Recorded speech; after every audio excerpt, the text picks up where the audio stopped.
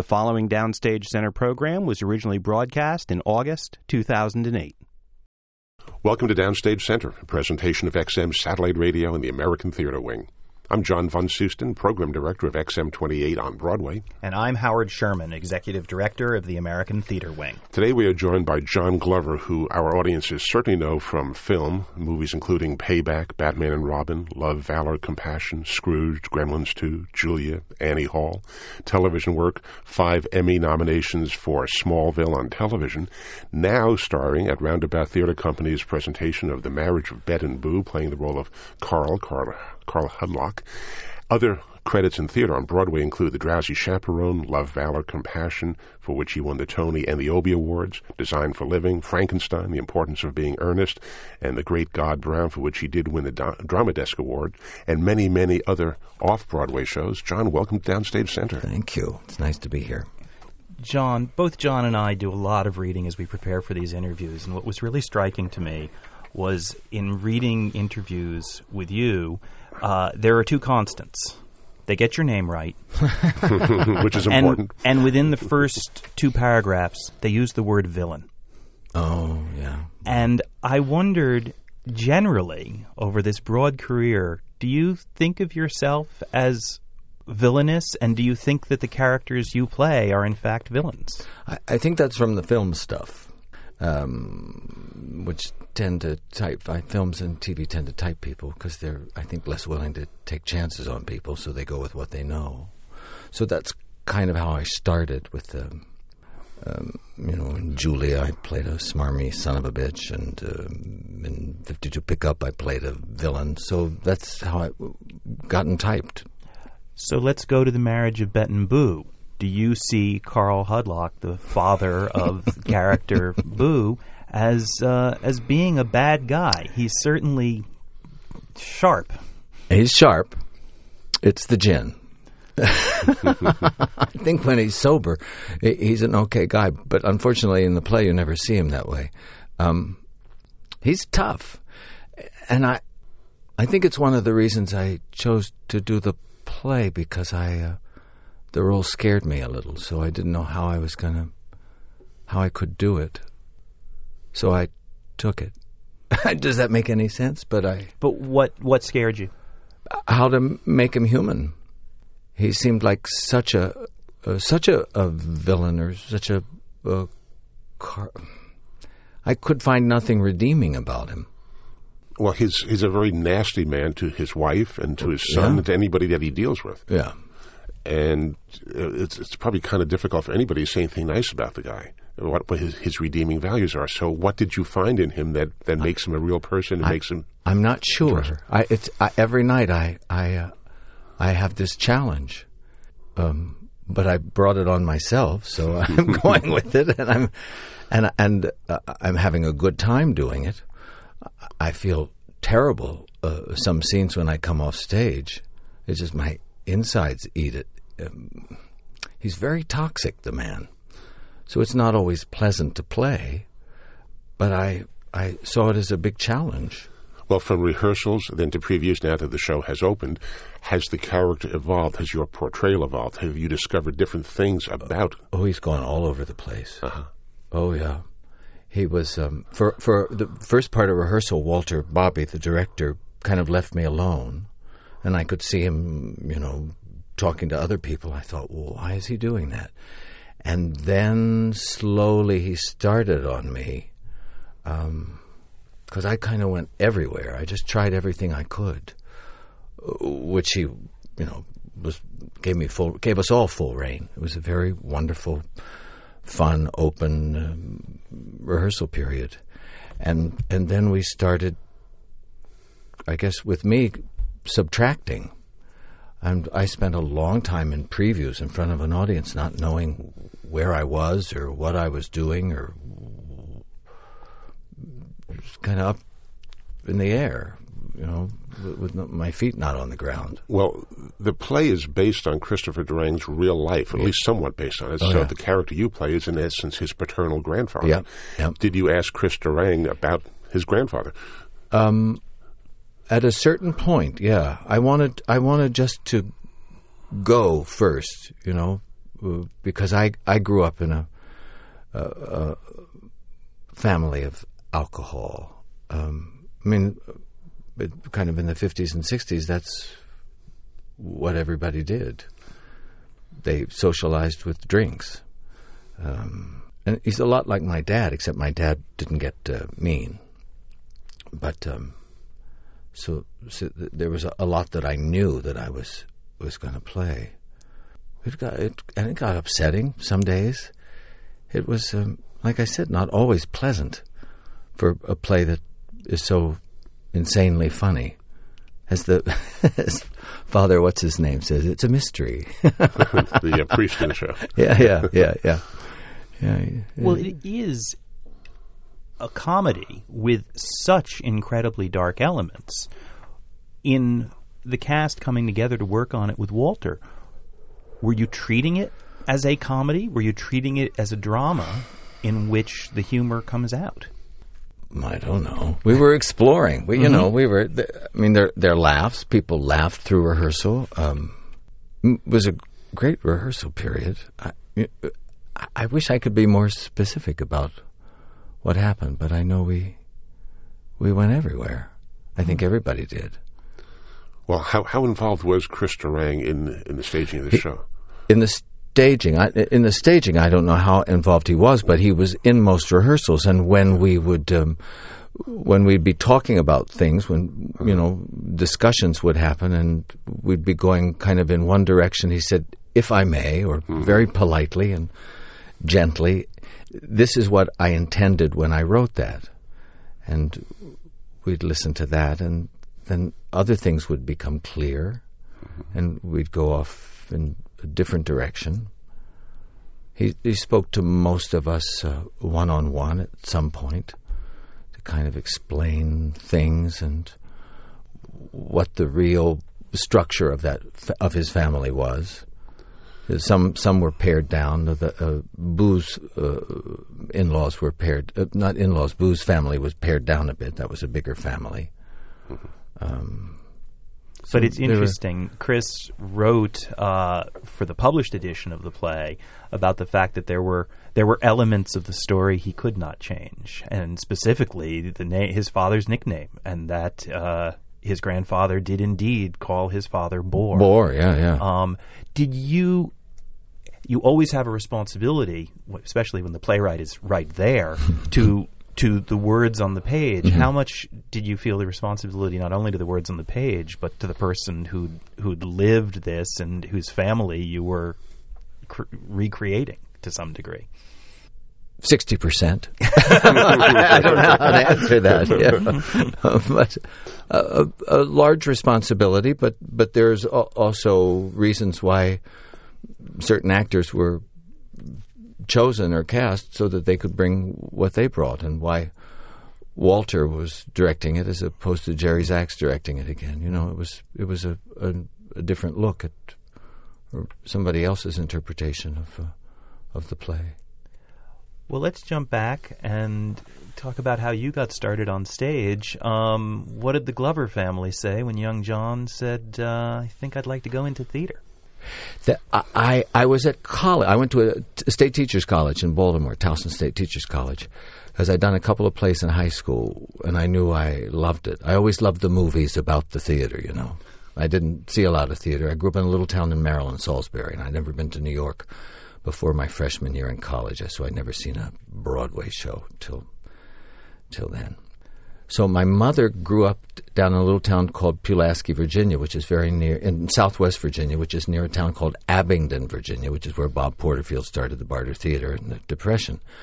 So after Easter vacation of my freshman year in college, she called me. She'd been to visit her mother, and she said, "There's a theater down there. They have an apprentice program, and I got you an application. So you have to get a couple of letters of recommendation, and you might be accepted. Do you want to do that?" So I got my letters of recommendation and went and was a a slave at a summer theater. Well, can you explain, because the Barter Theater was a pretty unique operation. Sure. It literally started because people could bring things Barter and their way barter for into the their theater. tickets. Was that even still going on at the point? Because I understand it lasted quite a while. You could get in that way, but people paid. But it was 63, 64, and 65 that I was there. And if you brought a ham, they'd give you a ticket and you could get in. But Mr. Porterfield would always make a curtain speech. What would he say? He said, well, those first few years, we didn't make any money, but we all gained a lot of weight. He'd always crack his voice on the punchline when he made his curtain speech. So what did you do in your indentured servitude at the Barter Theater? I did everything. I painted sets. I was the lighting assistant's lighting designer's assistant, so I got to go home from strike early and get some sleep on strike night because I had to get up early and go focus the lights. But the first year I was there, I played the lead in Look Homeward Angel. I'd finished my freshman year in college. I'd been in 2 plays in high school and a couple of plays in college, and they cast me as Eugene Gant in Look Homeward Angel with Ned Beatty and Jerry Hardin were in the company. I've always been kind of lucky.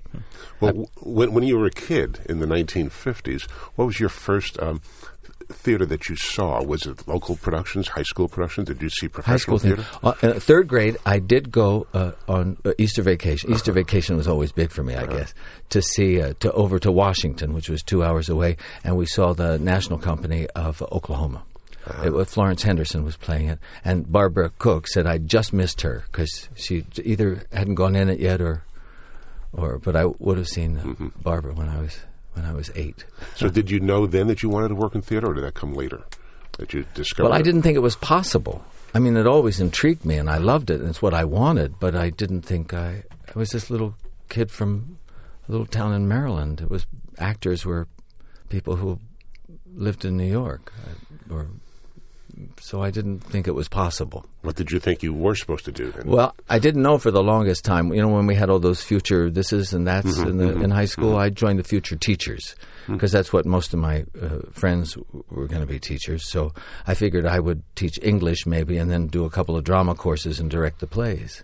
But in 2001, you were quoted in the New York Times as saying you were terrified of being a teacher. Well, yeah, I am. I am. But I was afraid to be a teacher. Yeah. How do you become an actor if you're afraid to teach? Well, I went down to the Barter, and they let me act alongside of people who were actors in New York making a living. So I thought, duh. So you can do that too. If they can, you can. Because I was acting with them. So I did it. Well, I'm sure we have many teachers listening to this program. What was that about being a teacher that terrified you so? I guess the responsibility of molding young lives. To stand up in front of a classroom for 6 hours a day and impart knowledge. It's such an amazing responsibility to me, and I didn't know how I could possibly do it. But I'm an interpretive artist. I say other people's words. So, have you ever taught? Well, I go back to Towson, which is now Towson University, and has quite a wonderful theater department, and I spend a week or so every semester I can with the students and kind of clue them into the real life and the fact that it's not all just being rich and famous. You got to enjoy it. They say, what is it that we'll do that'll make us make it? And I finally realized you got to love it because you don't always make it. But if you love the work, you'll be happy doing it. So since it's not teaching reading, writing, and arithmetic, is this less terrifying, teaching much. Your craft? Yeah. Well, I know about that. So exactly. What they want is common knowledge or, my experience kind of knowledge. So that's what I can just do that.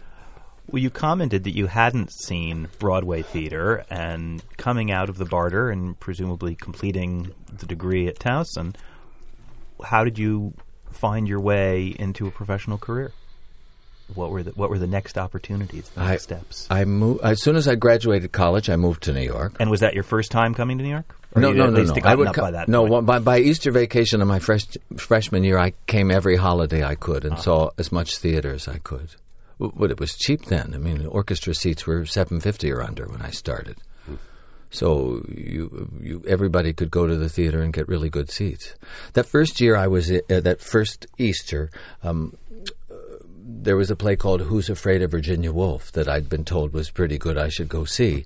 And I think it had just opened, so I went to the box office. It was a matinee day because there was a big line for a matinee, and I asked for a single ticket, and the guy said, I got a pair here. I said, well, I'll take one. He said, but I got to sell it as a pair. And I think it was like third or fourth row center for the 8 o'clock show. So the woman behind me bought a ticket, and we went. She wept through most of the first act. I thought, what's going on? She said, you've got to forgive me. I'm going through a very terrible divorce, and this is very painful for me. I didn't know what was happening. I was a young kid, but I saw it there. What else? With Days and Nights of B.B. Fenstermaker, and Anne Bancroft was doing Mother Courage at the Martin Beck with Zora Lampert and Barbara Harris. It was very exciting. Any musicals back then that you saw, or was it mostly plays that you were interested in? Well, no, I've always loved musicals. That's why I had that's why The Drowsy Chaperone was such a windfall for me, because I can't sing. But I sing all the time, but I'm usually off key. But in this, in Drowsy Chaperone, it didn't matter. So by the time I sang, many nights it was off key, but it worked. So I was okay. What did I see? The musicals. I remember I went to see. We drove up to Philly when I was a senior in college and saw the Mame at the Schubert in Philadelphia, and then stayed for the photo call because I knew somebody who was in the show. So we watched the photo call, which was better than any backstage movie about. There was Angela Lansbury out talking to everybody. It was a dream come true. They even gave us a sandwich. That big sandwich thing. Really? I don't think they do photo calls anymore. Really, they do it. They come in during the show and take pictures during. So, getting to New York after college. Oh yeah. So I got on the bus and moved to New York, and I knew some people from the Barters. Greg Abels, who was the press guy down at the Barter, got me a theater at the New Theater. David Black was doing the Mad Show at the New Theater over where they built an office building there now. And at the 81st Street Theater was The Kitchen, the Arnold Wesker play with Sylvia Miles and Rip Torn. So I ushered. And then those all closed, and I went to work at the National Repertory Theater the year they invented zip codes, and zip-coded their entire mailing list. I would go in at 9 in the morning and stay till 5. Is made. Yeah. But my first job, Fran and Barry Weissler had a touring company of elementary schools. In New Jersey, mostly. We went New Jersey, Connecticut, Pennsylvania. We would get there were... through 6, 7, 8 of us, we'd get in a station wagon. The bad seats were the two facing the back. And there was a U-Haul trailer on the back. We'd drive out to wherever we were going, set up the set in either the cafeteria or the auditorium, do the show. It was the adventures of young Tom Sawyer. I was Huckleberry Finn. And do the show twice a day. Did you have to do the setup as well as act? We'd set up. We'd take the set down after. We'd have lunch in the cafeteria with the kids, do our show, and then we did everything. There was a stage manager, a musical director, and the actors. Probably a very, very good learning curve. Oh, it was.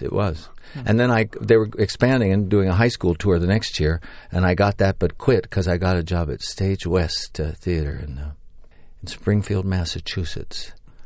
Jamie Cromwell was the artistic director, and his father, John Cromwell, the director, who was married to Ruth Nelson, who was in the group theater or in the company. It was very exciting. And what was that show in Springfield? We did a whole season. We started with The Country Wife. We were then going to do Uncle Vanya, but the people in Springfield, Massachusetts, were coming to see The Country Wife, so we changed Uncle Vanya to Charlie's Aunt. And I got all my roles upgraded. I got the last equity job. That's where I got my equity contract.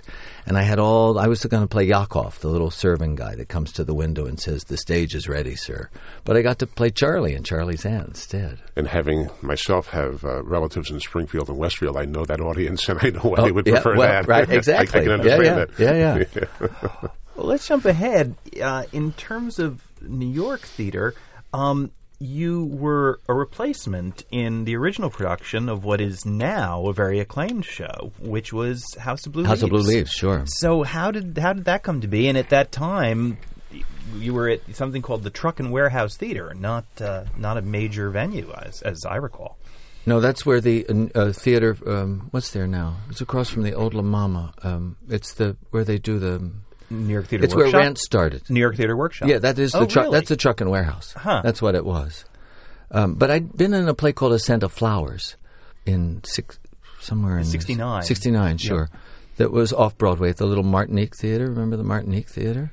In the Before Martinique my Hotel on Can't say that I 32nd did. Street. Can't say that I you did. guys, what's wrong with you all? So I'd been in some plays in New York. Mm-hmm.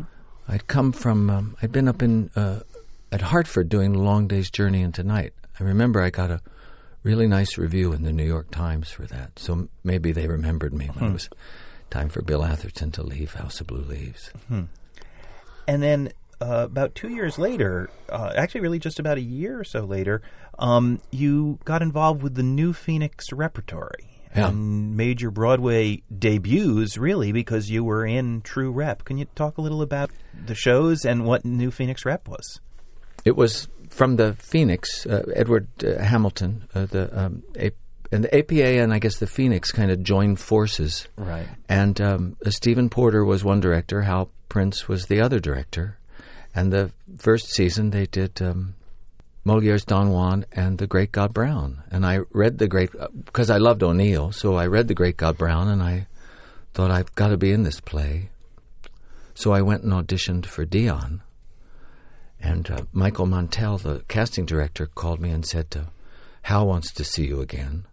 Hal Prince. Mm-hmm. I'd been to audition for him on the set of the of Follies at the Winter Garden, which was incredibly thrilling. And I went, oh God, what do I do? He said, no, he just wants to talk to you. Don't. So I went to his house, and he asked me up in his office, and I sat there across from him and said, he said, so you want to be in this play, huh? He said, yeah, I want to play Dion. He said, well, I got one better for you. I'd like you to play Billy Brown. And I think when I got up off the floor, he asked me if I wanted a beer, and I said yes. And we sort of had a talk, and I was... So I, like I said, I've always been lucky. Or my friend Jane Cronin says that. She said, Glover, you're lucky. You're blessed. So Did you ask him? Did you ever figure out why he specifically wanted you for that role as opposed to what you thought he wanted you for? He's a very smart guy, and I figured he saw something in me. Michael Montel was at the Bet and Boo on Sunday, and I was talking about Hal because he's a lot of the reason I am who I am, I guess, and he gave me one of the best pieces of direction any director's ever given me. He said at one point, I don't even remember when, but he said this man is afraid of being second rate, and it just unlocked doors for me. I don't know why. I didn't ask why. I thought if I asked, maybe he'd take it away from me. He'd change his mind. Yeah. Yeah. So I just did it. Just say, yes, sir, I'll take the job. Yes, sir. Sure. Of course. Yeah. Had that been your first opportunity to work in Rep? Because you did it both that season and the subsequent season. There were another 2 or 3 plays. Uh-huh. Yes, that was. And then after that, I did a lot. I went down to San Diego. I've worked a couple of seasons at the Shakespeare Festival there, and at Stratford, Connecticut, I worked a season of Rep.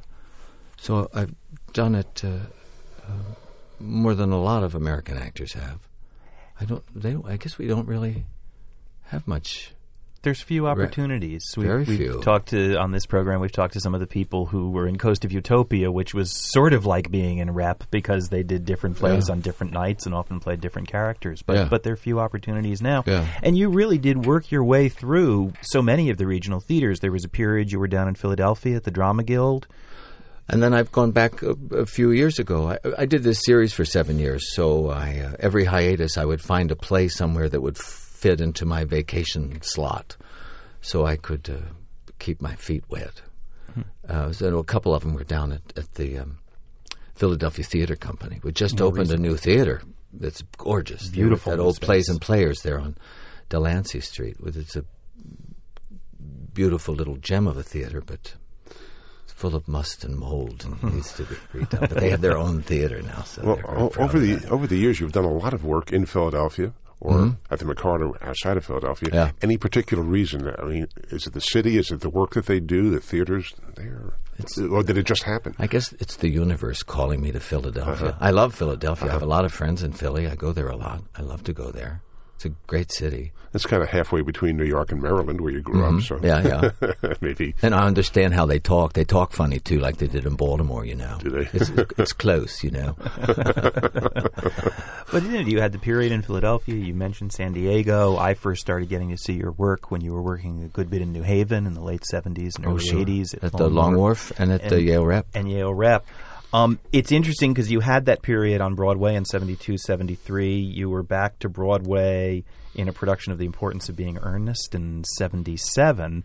And then I have to ask you about the first of your Broadway shows that I saw, the legendary production of Frankenstein at the Palace Theater. Frankenstein live at the Palace. In the early 80s. Yeah.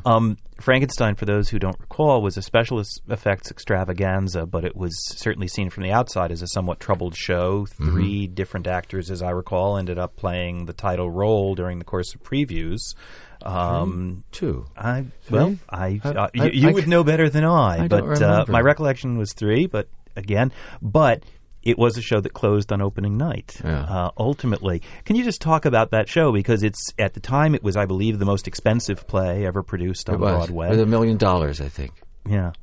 I don't know. It was troubled. I remember when the fire marshals came in and took away half the sets because something wasn't right. There were demons around somewhere. I don't know what was happening. We didn't know. But it started out very positively, and everybody was very excited about it. And then it just, I remember the elevators broke in the Palace. Stuff happened. The stage elevators. Or the elevators in the theater. that got the actors up all to the dressing rooms and things. Just things were happening all over the theater. Maybe it was the Palace ghost. I don't know. I think we were before our time. Why do you say that? Well, there hadn't been shows like that. But if you look at theater now with all the effects and things, it's what sells tickets. It surely was a spectacle as someone who got to see it. It was like when I was a kid and we used to go to the matinee movies. You know, you'd go and get in. It was pure entertainment with thrills. And I remember there was this ding dong, what we called the ding dong, this big thing that came down to make Frankenstein happen.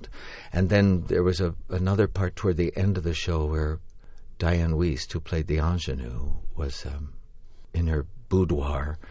And you know that the creature was there somewhere, but you didn't know where. And all of a sudden, this huge drape kind of fell, and the audience would scream. I mean, they had a good time, the audiences, but... Well, you mentioned Diane Wiest. Critics didn't like us. Right around the same time, from this spectacle, this almost theme park of a show in some ways, you also ended up doing Hedda Gabler with Diane Wiest at the same time. She was genius in that part. Just genius. She's funny, too. She's a funny, funny lady. She, when it was her opening night gift for Frankenstein, she had a raw hot dogs in a glass stein, so a Frank in stein. She just giggled and giggled, giving them out. She was so happy. I think that's the happiest anybody ever was during that show. It got to be pretty gloomy around the Palace backstage during Frankenstein. As you are going through rehearsals and previews approaching opening night, certainly recognizing that there are things amiss, things that are not quite coming together, did you have any idea that it would close after that first opening night performance? And then when it did, what did that do to you as an actor? I know we were all surprised, very surprised. And they met with us and told us we were closing. Where did they meet with us? Maybe in Sardis? I'd lost my voice. So I had a doctor's appointment with what was the big voice doctor then? That's not important. Dr. Frankenstein. Yeah. By that time, everybody had moved over to Joe Allen's, and I came back from my voice doctor, and everybody had been sending bottles of champagne to the table, so everybody was just under the table by that point. Then there was maybe a little rumor that maybe they were gonna open it again, but that didn't happen. I don't know. We went off and I don't even remember what I did next. Well, I probably went to some regional theater somewhere and did a play. I don't know. Did they post the closing notices that night or the next day after the reviews came out? The next day, we met. We had a meeting. I think they wanted to meet and talk to us all at Sardi's. I think they told us there that we were closing. So then, did that basically shake all of you up, not having a job? And, you've put all your efforts into this one show, and suddenly it closes. I don't know if we... I don't remember. I don't remember any of that. I was so used to just going from one job to the other that I figured I didn't have a high overhead, so I don't remember it being... It was kind of the life of an actor versus what a teacher would have. Exactly. Looking forward to spring vacation. Well, it's always that way. I did a play. I did a Juno and the Paycock out at the Mark Taper Forum with Jack Lemmon, Walter Matthau, and Maureen Stapleton. And they taped it for the Lincoln Center. But George Seaton was the director. He was a film director. Directed Miracle on 42nd Street. Yeah, that was it, right? Yeah, and. So they moved the whole set to a TV studio, no expense spared, and they really did it with 3 cameras, like a TV show and everything.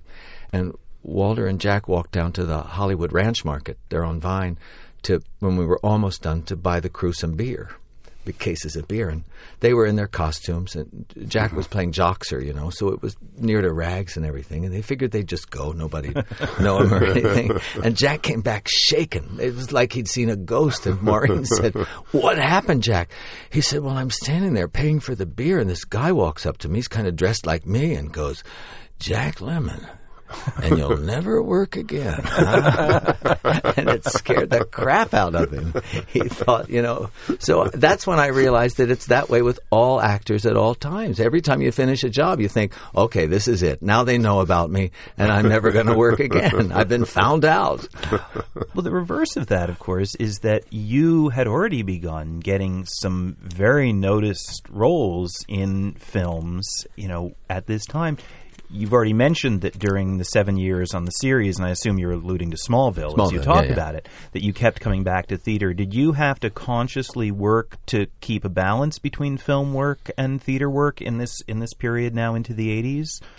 Because I would assume the lure of the West Coast and of film and television could be significant. During Smallville, my agent would call, and right around the time it was ready for hiatus, he said, "You've been offered da-da-da."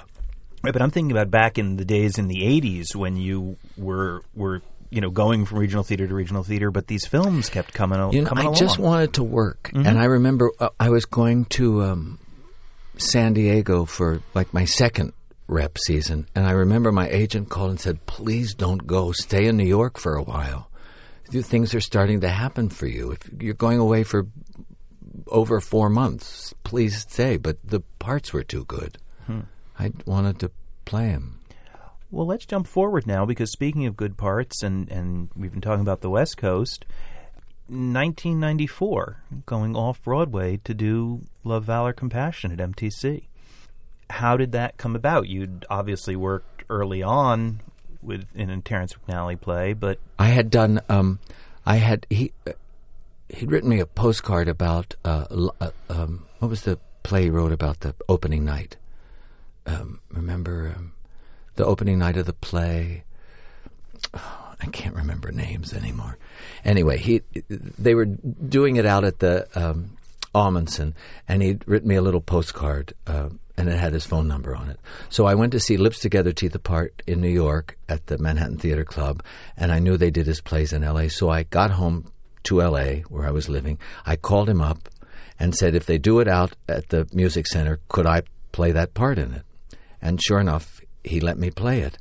And I remember one night when we were in tech rehearsals or dress rehearsals, he said, "I'm working on a new play that I'm writing, and I've started writing it with your voice in mind." And it turned out to be the Jekyll twins in Love, Valor, Compassion. But it's interesting, you say voice, it's 2 characters, and very often when people double in the same play, they're playing small roles. This was not a small role, and 2 fully formed people in the same show. But he wrote that part for an actor. Mm-hmm. I mean, that's... Oh, of course. Yeah. Of course. So, but what did he ever tell you what about your voice said I you were didn't the ask. person to play both of these people? I don't know. No. And like I didn't ask Hal Prince why he chose me. I didn't ask Terrence what he heard. Sometimes it's better not to ask. What is it? I can't remember it. Never mind. Go on. But the two characters, the Jekyll brothers, John and James, were very different characters. So it gave you, I would presume, an opportunity to develop two different persona. Although they were brothers. Oh yeah, it was one of the best parts I've ever played. I mean, I did another play more recently that he wrote, Some Men, that we started down in Philadelphia. That I had. I mean, we all played a lot of parts in that. It was, I don't know, did you see it when they did it at Second Stage? It's a wonderful play, but one of the plays was about a drag queen called Bunny, and it happens at a piano bar down in the Village, right across Sheridan Square from the night that the Stonewall riots happened, the night of the day of Judy Garland's funeral, and this drag queen named Bunny comes into the piano bar and speaks a lot of profanity. And changes some lives while she does it. It ends up singing Somewhere Over the Rainbow. And I'm after Terrence to write a full-length play. I've got this idea that it'll, with Bunny and with a best friend played by Marion Seldes, getting... it's just wonderful. So I keep trying to get him to write this play. How does that go when you go to a playwright saying, won't you write this? That's why I just said it. Well, he did say it sounds like a good idea. So we'll see. Maybe he'll hear this and it'll plant the seed even deeper down inside him. I hope so. He's a great writer, and I've been very lucky to work with him as many times as I have. Love Valor certainly was a part you lived with for quite a while, because as we look over your theatrical career, so much of it was regional theater and institutional theater, relatively short runs. This is one where you started off Broadway, it moved to Broadway, and what was the opportunity to stay with a character for such a relatively long period of time? It was wonderful. It was a year, I guess, about a year, a little more, I guess, from when we from when we started rehearsal to when we closed, and then a year later we went back and made the film of it, which was the same group, save Nathan, who was busy, and Jason Alexander came in. We were exhausted because the show was 3 hours. It's kind of, I guess, like the August Osage County people are now exhausted, because theirs is over 3 hours, I think, and they. And we played those 5-show weekends because they figured the Wednesday matinees wouldn't sell. So we did 2 Saturday, 2 Sunday. So we were always exhausted, but vibrant, I think, because the play is so rich. So it was never dull. It was always very exciting. Very exciting. So many of the plays that you do are new work, where the character is new, someone to be discovered. Do you enjoy that, developing a new character, creating the character? Oh, golly, yeah. I think the hardest responsibility is to play a living person and someone who's a famous living person. And I admire those actors who take on that challenge to play those. Have you ever done that? No. I don't think. I have no memory anymore. It would be kind of like being a teacher. To be terrifying, probably. Especially if the real person went to see the show. Oh, yeah. Oh, my golly. Yeah. Have you ever had to play a teacher on stage? Five-finger exercise. That was a tutor. Yeah, I had a grand time with that. See, it's okay on stage. Because you were doing somebody else's lines. Exactly. I'm an interpretive artist. Yeah. It's what it is. Yeah. Obviously, we can't talk about every show you've done, but I was sort of fascinated when I discovered that you had played the title role in Hans Christian Andersen at the American Conservatory Theater, because I didn't think of that as being a part you would play. How did that come about, and what was the approach to that show, which has been done for the stage several times in different ways? Martha Clark was the director, so a lot of it focused on her movement. But it was still using the Frank Lesser score? The Frank Lesser score, but there was a text. Oh, and I've forgotten the name of this wonderful Irish kind of poet. Sebastian Barry. Sebastian Barry wrote script. So it was, I'm not a singer, but they kept going, yes, you can sing this. And I had all those incredible songs to sing. It didn't work. But do you recall how before we get to that, do you recall how they came to you? Because you were not, at this point, no one was looking at you as a musical performer. I went into to sing an audition for Martha and Sebastian, I think. And I think what did it for me was they were going to hire a young child to play young Hans Christian Andersen, who was going to, like, when he was in school, they had Inchworm, that song Inchworm, with him singing in his classroom, and the teacher was berating him. So I asked if I could just read that scene, and I could see, when I read it, I saw Martha and Sebastian kind of going, oh, this could really be interesting. So I think that's why they hired me. It was one of those jobs that getting it was great, because I went to New York to sing for them all, for Joe and Joe Lesser and everybody. So I went in to sing a couple of songs, and I was fearless when I was auditioning. That's the funny thing. I was really fearless, and the more I rehearsed, the more fearful I got. But when I went, they called me back in the room, and I walked in, and they all sang "Your Hans Christian Andersen." So that was how I was high as a kite for a couple of days. It's kind of a nice way to get a job. Oh, it was a great way to get a job. Have them sing it to you? Well, especially to have it happen at the audition, too. That happens very rarely. You used to have to go home and wait somewhere, You've mentioned several times that you're not a singer. Have you ever taken singing lessons, voice lessons? Have you ever tried to remedy that situation? Because you grew up loving musicals, listening to them on LPs. See, you're too practical. No. It's no. And it's the lazy side of me that I'm now copping to in front of the universe, I guess, aren't I? Did the idea just never occur to you? I was told when I was small that I couldn't sing, and I bought it. And it terrifies me, and I think I'm afraid of it, so I won't go face it. Well, now maybe I will. Never too You're late. A ballsy guy Never who too just fearlessly asked me this daring question. I dare you to go take singing lessons with somebody. All right, thank you, John. Okay, John. But since the topic of lessons comes up, I read that you started taking acting lessons later in your career. About 7 years ago. What prompts someone who is a Tony winner with credits as long as all of our arms to suddenly begin acting lessons? I wasn't enjoying my work anymore. I wasn't happy. And this Milton Katselas is the teacher, and I know people who've studied with him for a long time and talked about what a wonderful teacher he is. And I go to the gym with a guy who I knew studied with him, and I asked if I could. One day I just said, could I go sit in on a class? So I went and sat, and it made sense to me, the things he was saying to people who were doing scenes. I mean, it's fascinating to me. What made sense? What were you taking out of it? How did it help you? I'd never studied with anybody. I always thought I didn't need to. So I felt lost. I didn't know how to.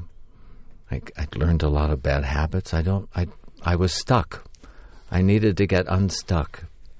So I tried this thing and found this teacher that was making sense to me. The things he said made sense.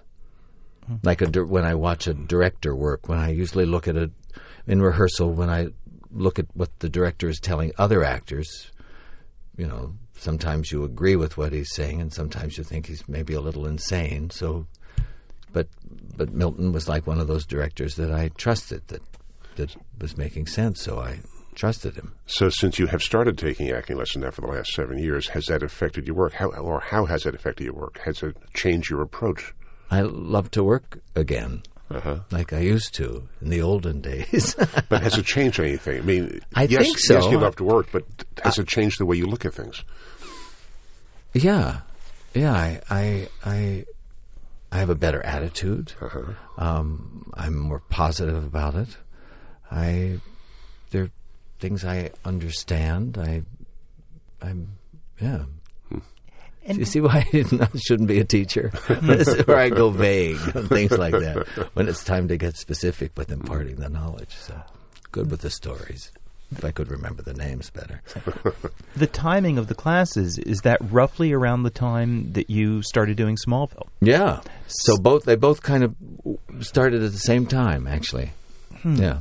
So you were playing one character week in and week out, at least the weeks that you were on the show, for 7 years. So this class situation, and was it private coaching? Were you in a group? No. It's a big class, at least 100 people. He teaches his class is like a microcosm of the world, the industry, the whatever. You know, he said when you work in front of a whole crew. You know, when it's a film, you're there working in front of a lot of people. So I want class to be like that. So you get used to.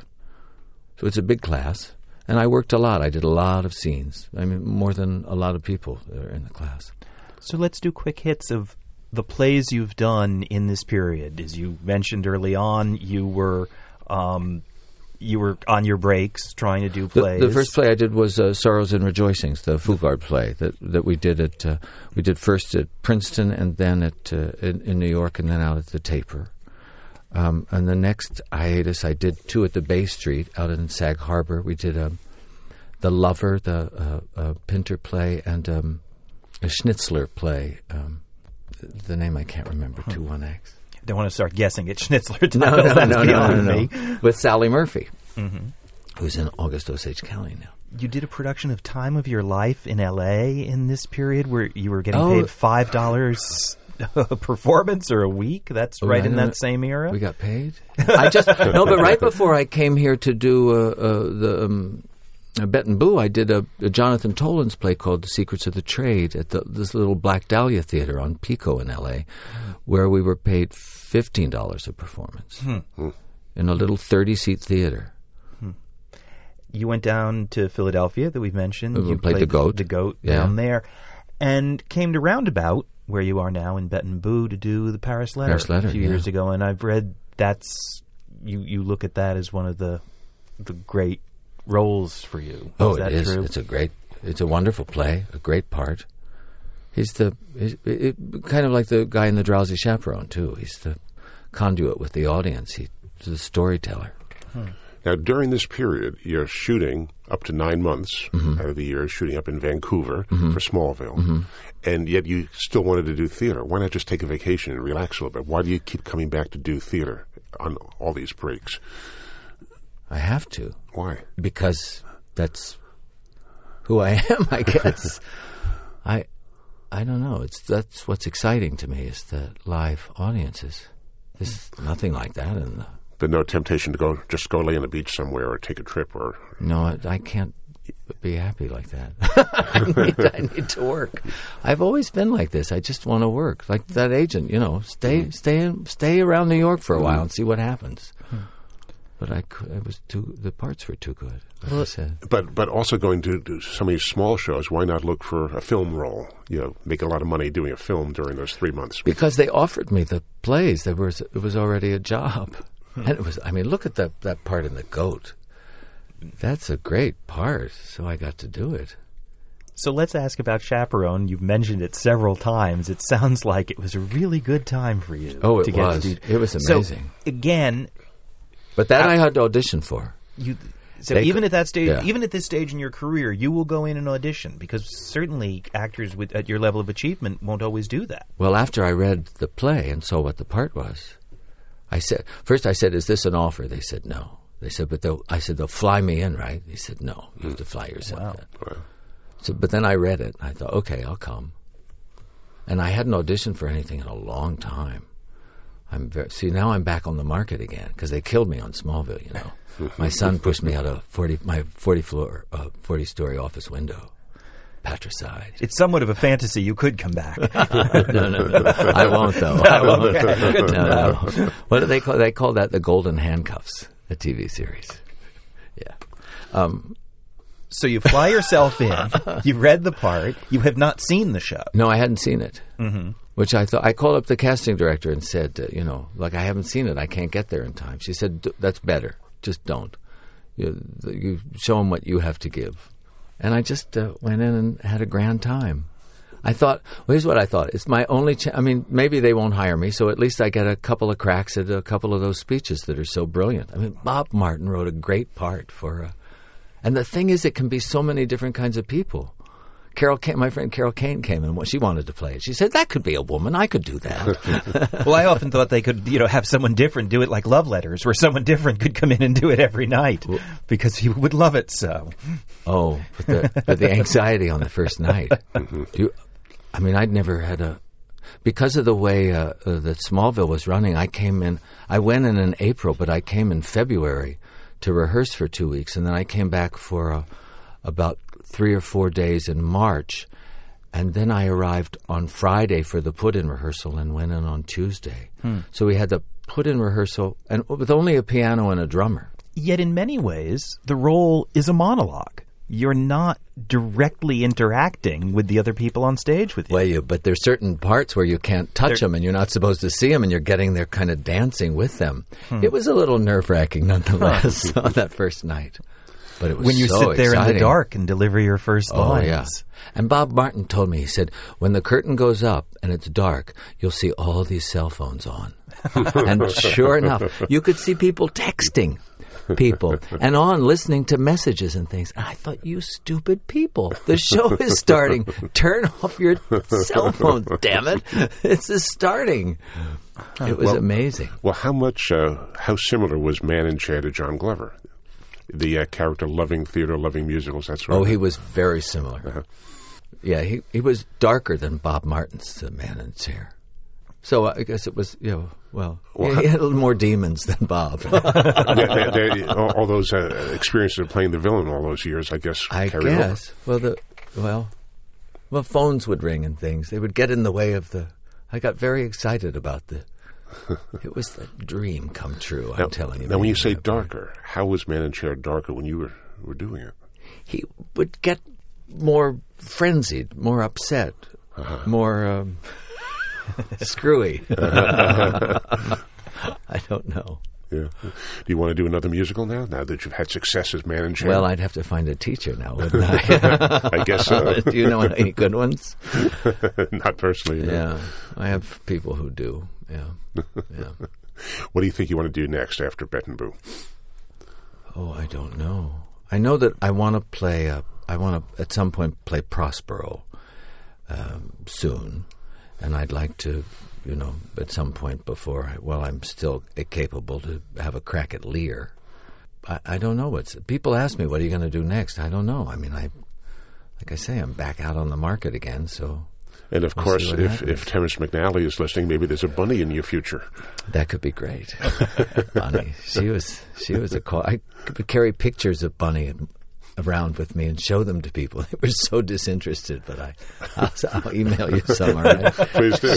She was a lot of fun, Bunny. You'd like her. Have to meet her someday. She's got a wicked mouth, though. Yeah. Okay. Well, John, thanks so much for being with us today on Downstage Center. It's my pleasure. You guys are great. Thanks. Thank you. Right. Thanks, John. For the American Theater Wing, I'm Howard Sherman, reminding you that these programs and all of the educational and media work of the American Theater Wing is available online, on demand, for free from our website, www.americantheaterwing.org. And for XM Satellite Radio, I'm John Von Soosten for Downstage Center. That is a wrap, and thank you. The American Theater Wing encourages all of our podcast fans to share our programs with friends and colleagues, but we remind you that any commercial distribution, commercial use of our programs, or program modification is prohibited without our express permission. We appreciate your cooperation and invite you to contact us with any questions. Thanks for listening.